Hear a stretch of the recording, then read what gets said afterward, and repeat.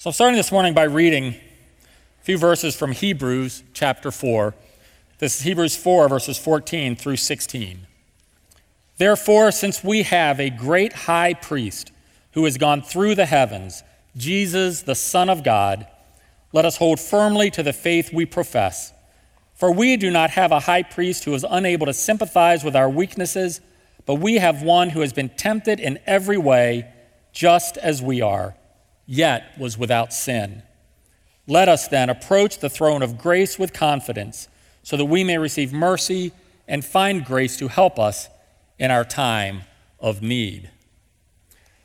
So this morning we're beginning this short 2-week sermon series. It's on the book of Hebrews. And before we even begin to kind of dive into what I just read, I want to point something out that the author of Hebrews writes shortly after the words that I just read. Okay, this is from chapter 5, verse 10. And he says, "We have much to say about this, but it is hard to explain." We have much to say about this, but it's hard to explain. So if you've been following along with our daily journey through the New Testament readings that we've been doing ever since the first of the year, you may have found as you encountered Hebrews 1, starting this past Monday, that the book of Hebrews is not the easiest read of everything we've done up until this time. It really isn't. And the writer himself even says in what I just read there, he acknowledges that what he's trying to get across in this book is hard to explain. So he spends 13 chapters of the book of Hebrews trying to explain what he wants and thinks Christians need to understand about Jesus. And I get 2 20, 25-minute sermons to try to do the same thing. All right?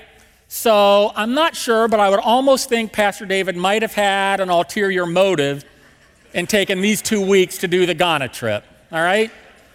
Greg, I'm going to Ghana. Why don't you take the 2 weeks on the book that the writer says is hard to explain? The one book.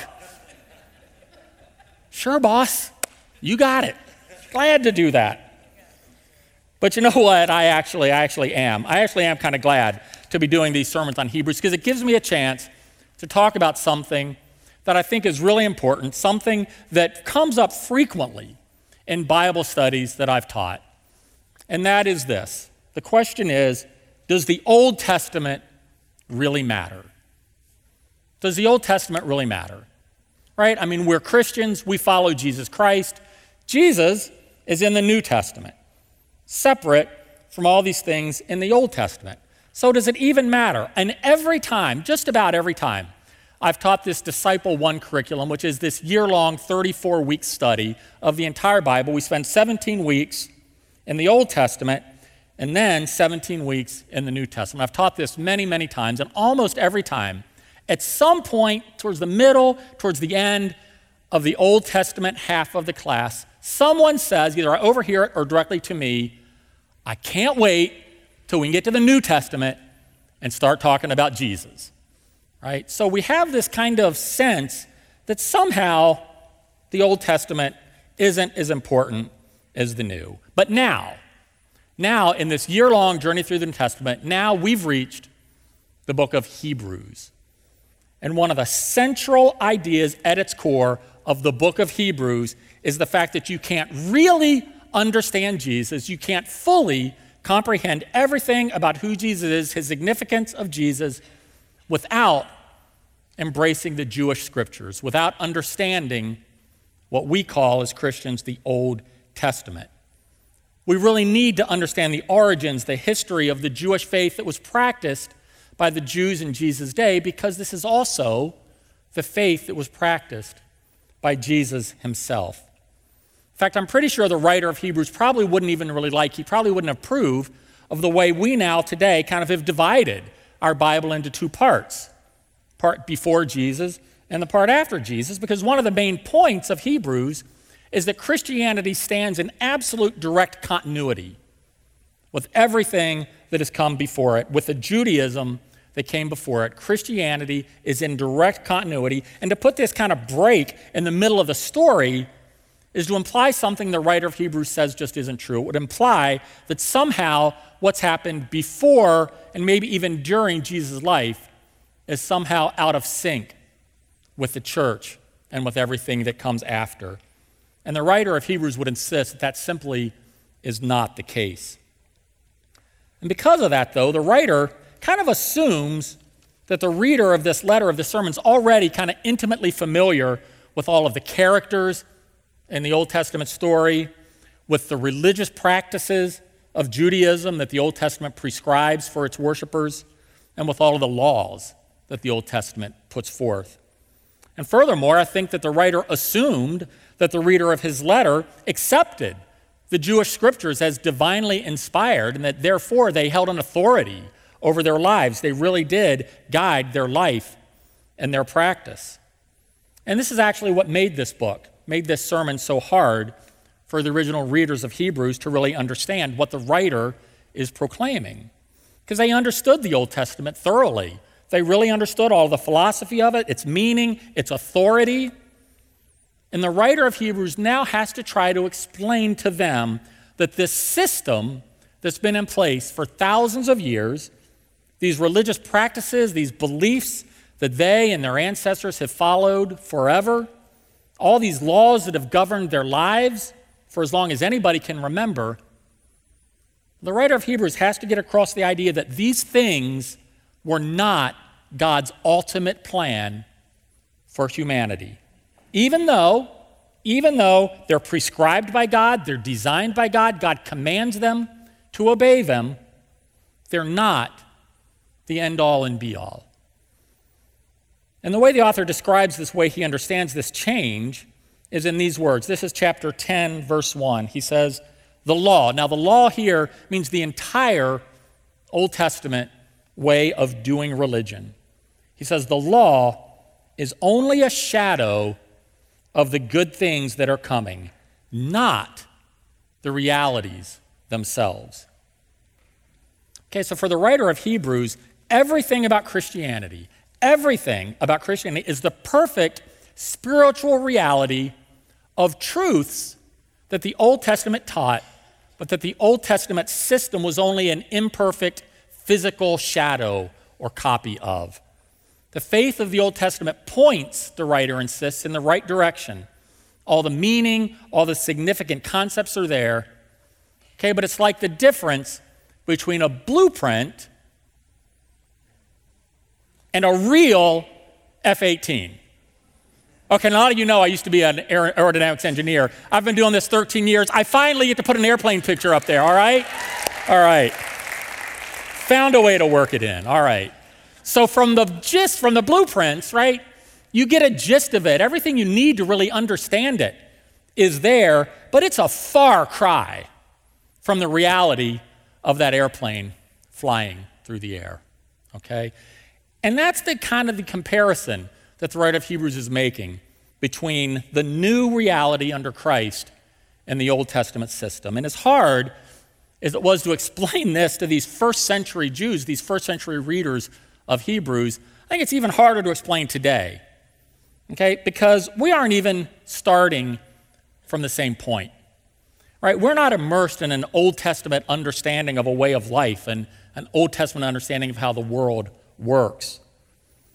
And yet, Hebrews claims that before we can really grasp the full significance of this ultimate reality, this full significance of who Jesus really is and what Jesus means for us, he would say, well, we need to at least have some understanding of the shadow projection. We need to understand the blueprints to some extent if we're really going to understand Jesus. And that's the faith and practice that we see in the Old Testament. And at the very core of this Old Testament practice, this Old Testament foundation, is this concept of the priesthood. The priesthood. Now, because of its unique approach, what's interesting is the book of Hebrews is the only New Testament book that teaches us that Jesus is the Christian's high priest. Now, that may be language that's familiar to you, but the book of Hebrews is the only place that we see that presented in Scripture. But that concept of a high priest, I mean, that is so foreign to us. It's fair to us to ask, what does that even really mean? What does it mean to say he's a high priest? Well, I think what we have to understand first is that in the Old Testament, an entire order of priesthood. An entire order of priesthood is established by God. It's laid out with very specific responsibilities, very specific qualifications prescribed by the law for who could and who could not serve as a priest, who could attain that rank, how they're expected to behave and carry out that office once they have been. But the writer of Hebrews says that even though all this is prescribed in the Old Testament, God says, do it this way. Even so, those requirements are simply an imperfect shadow of a perfect priest who was going to come later, and makes the claim, of course, that that perfect priest is Jesus. So Hebrews makes the claim that the identity of Jesus as this perfect ultimate reality of what the Old Testament priesthood only symbolized is a concept that is foundational and critical for every follower of Christ to really understand. But that said, I can imagine that there might be people right here in this room thinking, well, why? Why is this such an important concept, right? How is this whole discussion of Old Testament priests and imperfect shadows pointing to perfect realities, how can any of this be relevant to my everyday life? How can this ancient religious system that hasn't even been practiced for 2,000 years, how can that possibly impact me personally? I think that's a fair question. And what am I supposed to do with this, you might be wondering? Well, I have two answers to that. Two answers. And the first one is this, okay? So your pastors, me, Pastor Dave, Pastor Brenda with your children, right? Part of our job is to help you grow in your Christian life. And part of that growth includes, I think, coming to a clearer and fuller understanding of who exactly Jesus is, but also of who we are in relationship with Jesus.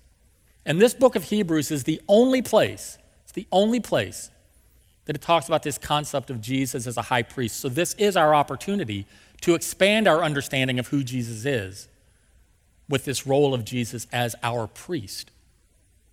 And then the second thing that I think is important for us to understand going into this is whether you realize it or not, you need a priest. You need a priest. I need a priest. Every single one of us needs a priest, whether we realize it or not. And Hebrews says that Jesus Christ, and only Jesus Christ, fulfills all the qualifications for the kind of high priest that all of us need. And my experience is that when we come to realize these two things, when we come to realize, one, that we need a priest, and two, that Jesus meets that need, it has some immensely practical benefits in our lives. And the main benefit is this: it humbles our pride. It humbles our pride. Our pride, which is the root of all of our sin. It's the root of all our broken relationships, all our hatred, all our envy, all of our arrogance.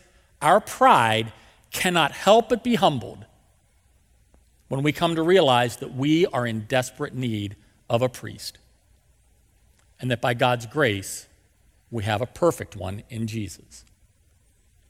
But that just begs the question, well, why? Why do we need a priest? And the most basic answer to that question is this: God is holy, and we just aren't. God is holy, and we're not, and that results in a separation. It results in a separation between us and God, because unholy human beings simply can't enter into the holy presence of God alone. We can't do it. And yet this God draws us to himself. God says, I want to be in your presence, but your sin separates us. What can I do about that? So God created a system in the Old Testament to make it possible. To overcome this sin barrier that separates us from God. And Hebrews 5:1 puts it this way. It says, every high priest is selected from among men and is appointed to represent them in matters related to God, to offer gifts and sacrifices for sins. See, if human beings never sinned, they wouldn't need a priest. Okay, we could just enter directly into God's holy presence. See, but the Jews in the Old Testament times understood that because of their sin and God's holiness, they needed a mediator between themselves and God. And a priest served that role. A priest served as a mediator. In fact, the whole Old Testament system of priests and sacrifices was meant to provide a resolution to this fundamental problem of sin. Without the appropriate sacrifices, human beings couldn't be approaching God, and they certainly couldn't be reconciled with God. So a priest was just a person who was called by God. God called them to this role to mediate that presence of God through the accepting of and the offering of sacrifices. So what the Old Testament priesthood and sacrificial system taught people very clearly, I think, is that you can't be reconciled to God, you can't come to know God until you first know yourself. Until you first know yourself. To be reconciled with God, we must first see for ourselves how our sin makes us unable to enter into the holy presence of God on our own, and that we need a mediator who can stand between us and God. Now, in the Old Testament system, right, in the Old Testament system, God expected that this mediator, this priest, would be someone who was completely self-aware, who truly understood themselves as a sinner and understood the problem that sin presented. They needed to be aware of their own weaknesses.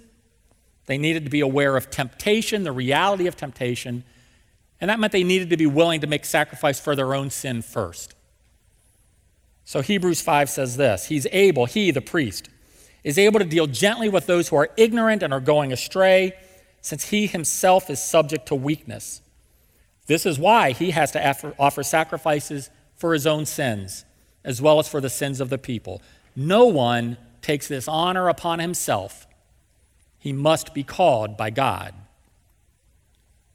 So a good priest, right? A good priest wouldn't sugarcoat the reality of sin, but they would be compassionate with sinners because of this profound awareness of their own sin.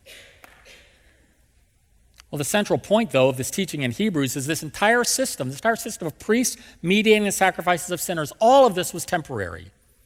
All of this was a temporary arrangement to teach these fundamental lessons about who we are and who God is and our need for a mediator. The Old Testament is meant to teach those lessons until the coming of Jesus Christ.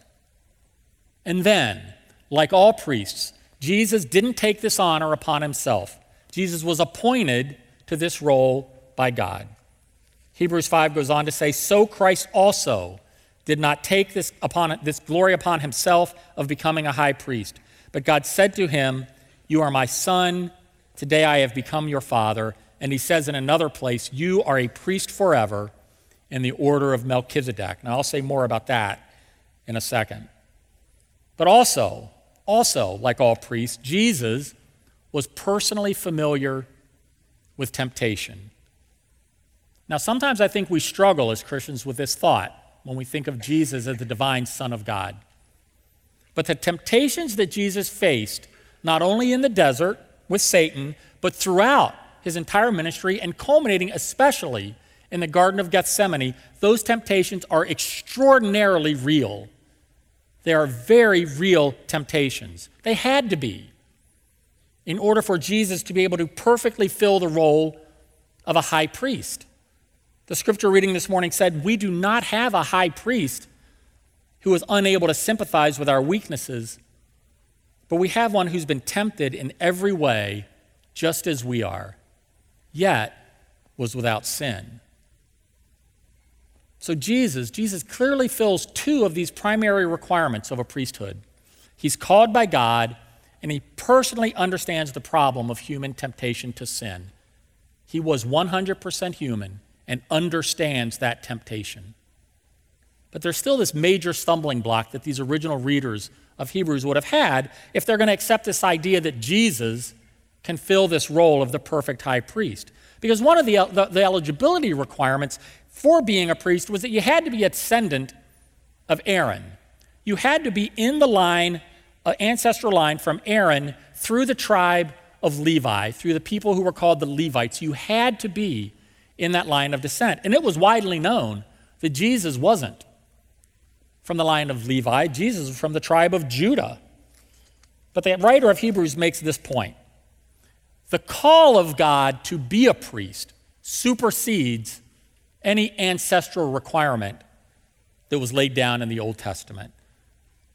In fact, way before the priesthood had even been established, way before that had ever happened, in the book of Genesis, God had actually called a man by the name of Melchizedek to be a priest, to mediate God's presence with Abraham way before there was even an Old Testament system. So the call of God supersedes this ancestral requirement. And unlike the Levitical priest, Hebrews says God's actually sworn Jesus in with an oath to be high priest.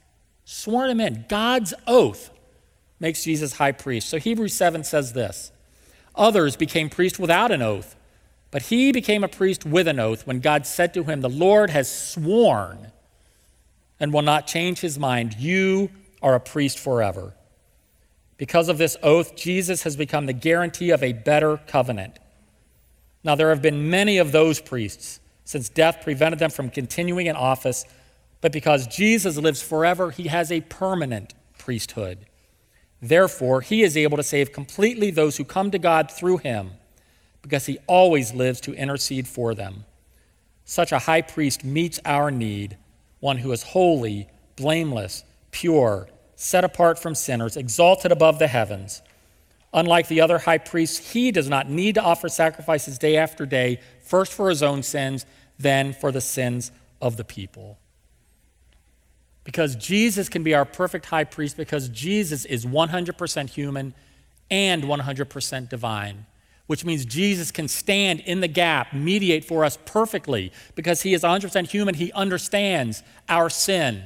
He can be compassionate of our sin. He knows what that's like. But as the sinless Son of God, Jesus can enter into the presence of God unhindered, without offering sacrifice for himself. So he and he alone can perfectly fill the gap between us and God. He fills all the requirements of a high priest. But unlike those Old Testament priests who could only do it imperfectly, he's perfect. He accepted the role humbly. When God called him, he didn't pridefully grasp after it. He understands our temptation to sin perfectly. He really does. But he can stand in the presence of God and plead our case directly. So what do we take away from this, right? So we want to take away from a sermon. What do we do with this?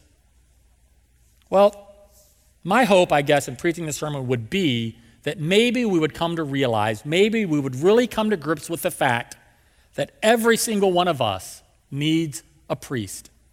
If you didn't think about that before, we all need a priest because God is infinitely holy and we're not.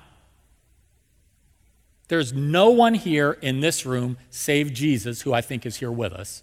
There's none of us in this room here today who is capable of approaching God on our own.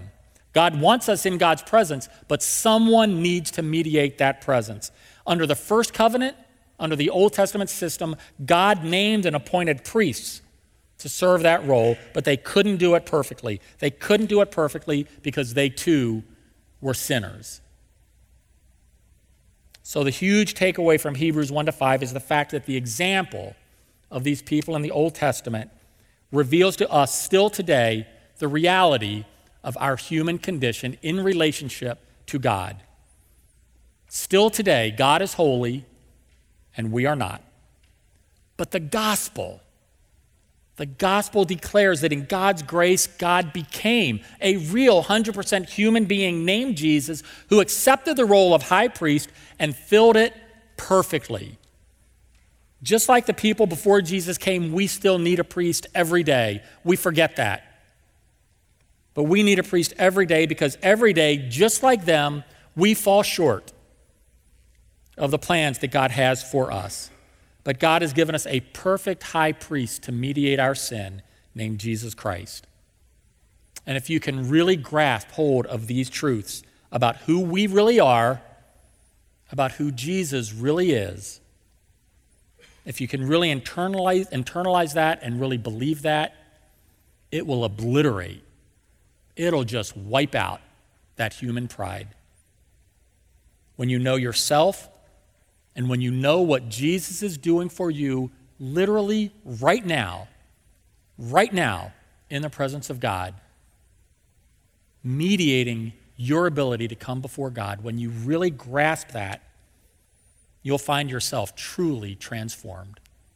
And that is what I would pray you'll take away from today's sermon. In the name of the Father, Son, and Holy Spirit, amen.